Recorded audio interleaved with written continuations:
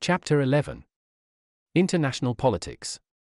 And now, having completed our picture of what the saner elements in human society may reasonably work for and hope for, having cleared away the horrible nightmares of the class war and the totalitarian slave state from our imaginations, we are able to attack the immediate riddles of international conflict and relationship with some hope of a general solution. If we realize to the depths of our being that a world settlement based in the three ideas of socialism, law and knowledge, is not only possible and desirable, but the only way of escape from deepening disaster, then manifestly our attitude towards the resentments of Germany, the prejudices of America or Russia, the poverty and undernourishment of India or the ambitions of Japan, must be frankly opportunist. None of these are primary issues. We sane men must never lose sight of our ultimate objective, but our methods of getting there will have to vary with the fluctuating variations of national feeling and national policy. There is this idea of federalism upon which I have already submitted a criticism in Chapter 7. As I have shown there, the Stride proposals will either take you further or land you nowhere. Let us assume that we can strengthen his proposals to the extent of making a socialistic economic consortium and adhesion to that Declaration of Rights, primary conditions for any federal union, then it becomes a matter of mood and occasion with what communities the federal association may be begun.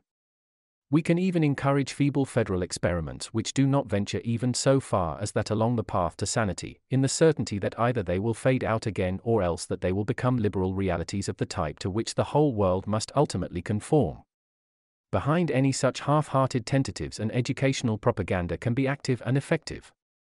But when it comes to the rate and amount of participation in the construction of a rational world order we can expect from any country or group of countries, we are in a field where there is little more than guessing and haphazard generalizations about national character to work upon. We are dealing with masses of people which may be swayed enormously by a brilliant newspaper or an outstandingly persuasive or compelling personality or by almost accidental changes in the drift of events. I, for example, cannot tell how far the generality of educated and capable people in the British Empire now may fall in with our idea of accepting and serving a collectivism, or how strong their conservative resistance may be. It is my own country and I ought to know it best, and I do not know it detachedly enough or deeply enough to decide that. I do not see how anyone can foretell these swirls and eddies of response. The advocacy of such movements of the mind and will as I am speaking of here is in itself among the operating causes in political adjustment, and those who are deepest in the struggle are least able to estimate how it is going. Every factor in political and international affairs is a fluctuating factor. The wise man therefore will not set his heart upon any particular drift or combination. He will favor everything that trends towards the end at which he aims. The present writer cherishes the idea that the realization of a common purpose and a common cultural inheritance may spread throughout all the English-speaking communities, and there can be no harm in efforts to give this concrete expression. He believes the dissociation of the British Empire may inaugurate this great synthesis. At the same time there are factors making for some closer association of the United States of America with what are called the Oslo powers. There is no reason why one of these associations should stand in the way of the other. Some countries such as Canada rest already under what is practically a double guarantee. She has the security of the Monroe Doctrine and the protection of the British fleet.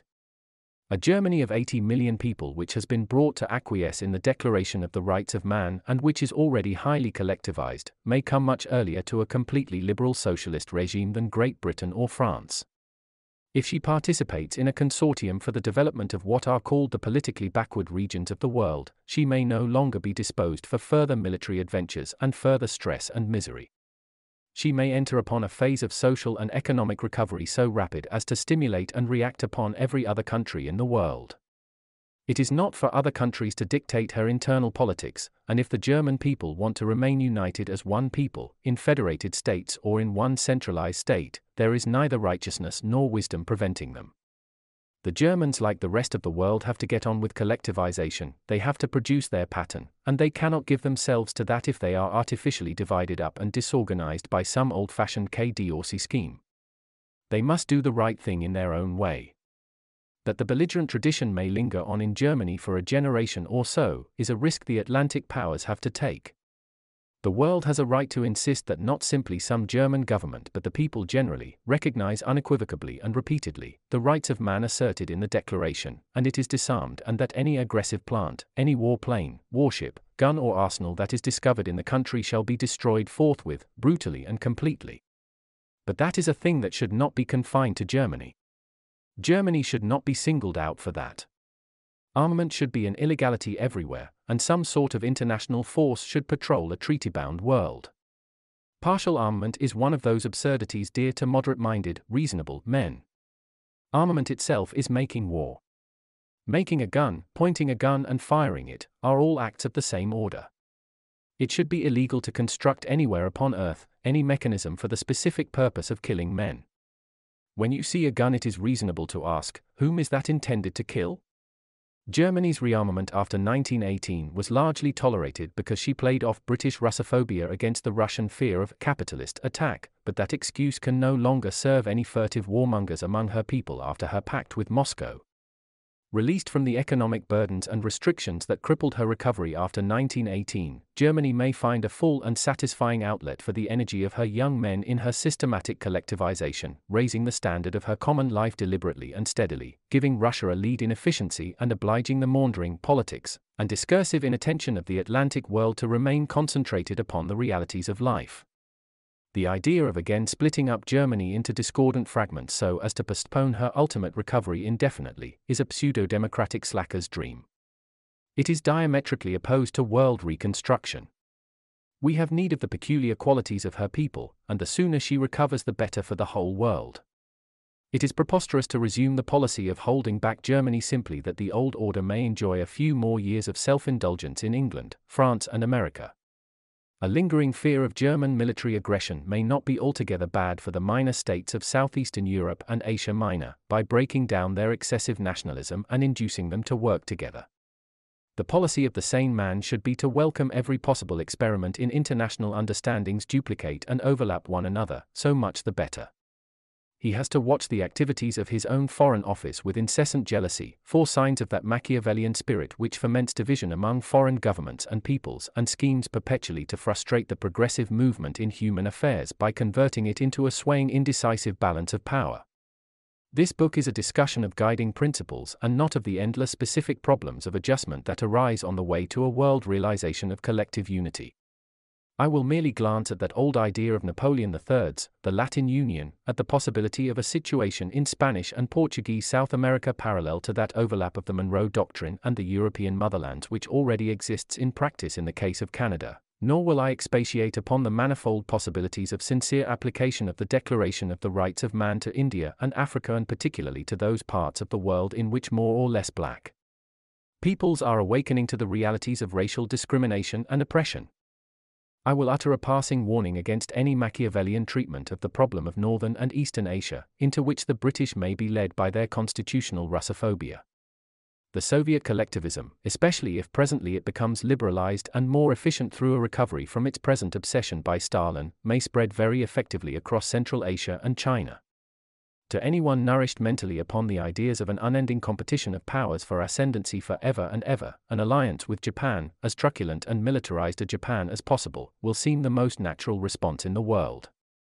But to anyone who has grasped the reality of the present situation of mankind and the urgent desirableness of world collectivization, this immense unification will be something to welcome, criticize and assist. The old bugbear of Russia's designs upon India may also play its part in distorting the Asiatic situation for many people.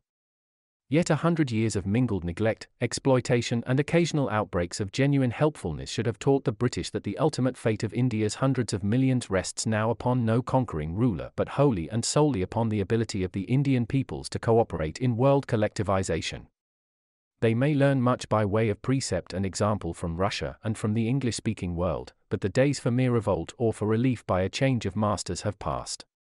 India has to work out for itself, with its own manner of participation in the struggle for a world order, starting from the British Raj as a datum line. No outside power can work that out for the Indian peoples, nor force them to do it if they have no will for it. But I will not wander further among these ever-changing problems and possibilities. They are, so to speak, wayside eventualities and opportunities. Immense though some of them are, they remain secondary. Every year or so now the shifting channels of politics need to be recharted. The activities and responses of the sane man in any particular country and at any particular time will be determined always by the overruling conception of a secular movement towards a single world order. That will be the underlying permanent objective of all his political life.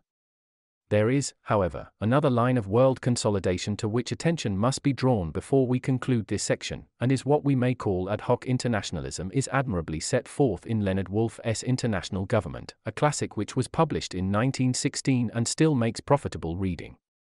The typical ad hoc organization is the postal union, which David Lubin, that brilliant neglected thinker, would have had extended until it controlled shipping and equalized freights throughout the world. He based his ideas upon his practical experience of the mail order business from which he derived his very considerable fortune. From that problem of freight adjustment he passed to the idea of a controlled survey of world, so that a shortage here or a glut there could be foreseen and remedied in time. He realized the idea in the form of the International Institute of Agriculture at Rome, which in its heyday made treaties like an independent sovereign power for the supply of returns from nearly every government upon earth. The War of 1914 and Lubin's death in 1919 checked the development of this admirable and most inspiring experiment in ad hoc internationalism. Its history is surely something that should be made part of the compulsory education of every statesman and publicist. Yet never in my life have I met a professional politician who knew anything whatever or wanted to know anything about it. It didn't get votes, it seemed difficult to tax it, what was the good of it? Another ad hoc organization which might be capable of a considerable extension of its functions is the Elder Brethren of Trinity House, who control the lighthouses and charting of the seas throughout the world. But it would need a very considerable revision and extension of Mr. Woolf's book and, in spite of the war stresses that have delayed and in some cases reversed their development, it would be quite beyond our present scope to bring up to date the lengthening tail of ad hoc international networks, ranging from international business cartels, scientific and technical organizations, white slave trade suppression and international police cooperation, to health services and religious missions. Just as I have suggested that the United States and Great Britain may become complete socialisms unawares, so it is a not altogether impossible dream that the world may discover to its great surprise that it is already practically a cosmopolis, through the extension and interweaving of these ad hoc cooperations. At any rate, we have this very powerful collateral process going on side by side with the more definite political schemes we have discussed. Surveying the possibilities of these various attacks upon the complicated and intricate obstacles that stand between us and a new and more hopeful world order, one realizes both the reasons for hope in that great possibility and the absurdity over overconfidence. We are all like soldiers upon a vast battlefield, we cannot be sure of the trend of things, we may be elated when disillusionment is rushing headlong upon us, we may be on the verge of despair, not knowing that our antagonists are already in collapse. My own reactions vary between an almost mystical faith in the ultimate triumph of human reason and goodwill, and moods of stoical determination to carry on to the end in the face of what looks like inevitable disaster. There are quantitative factors in the outlook for which there are no data, there are elements of time and opportunity beyond any estimating. Every one of these activities we have been canvassing tends to delay the drift to destruction and provides a foothold for a further counteroffensive against the adversary. In the companion predecessor to this book, The Fate of Homo sapiens, I tried to drive home the fact that our species has no more reason to believe it can escape defeat and extinction than any other organism that plays or has played its part in the drama of life. I tried to make clear how precarious is our present situation, and how urgent it is that we should make a strenuous effort at adjustment now. Only a little while ago it seemed as though that was an appeal to a deaf and blind world, invincibly set in its habitual ways into the question whether this inclination towards pessimism reflected a mood or phase in myself, and I threw out a qualifying suggestion or so, but for my own part one could not find any serious reason to believe that the mental effort that was clearly necessary if man was to escape that fate that marched upon him would ever be made. His conservative resistances, his apathy, seemed incurable. Now suddenly everywhere one meets with alarmed and open and inquiring minds. So far the tremendous dislocations of the present war have been immensely beneficial in stripping off what seemed to be quite invincible illusions of security only a year ago. I never expected to live to see the world with its eyes as widely open as they are today. The world has never been so awake. Little may come of it, much may come of it. We do not know. Life would amount to nothing at all if we did.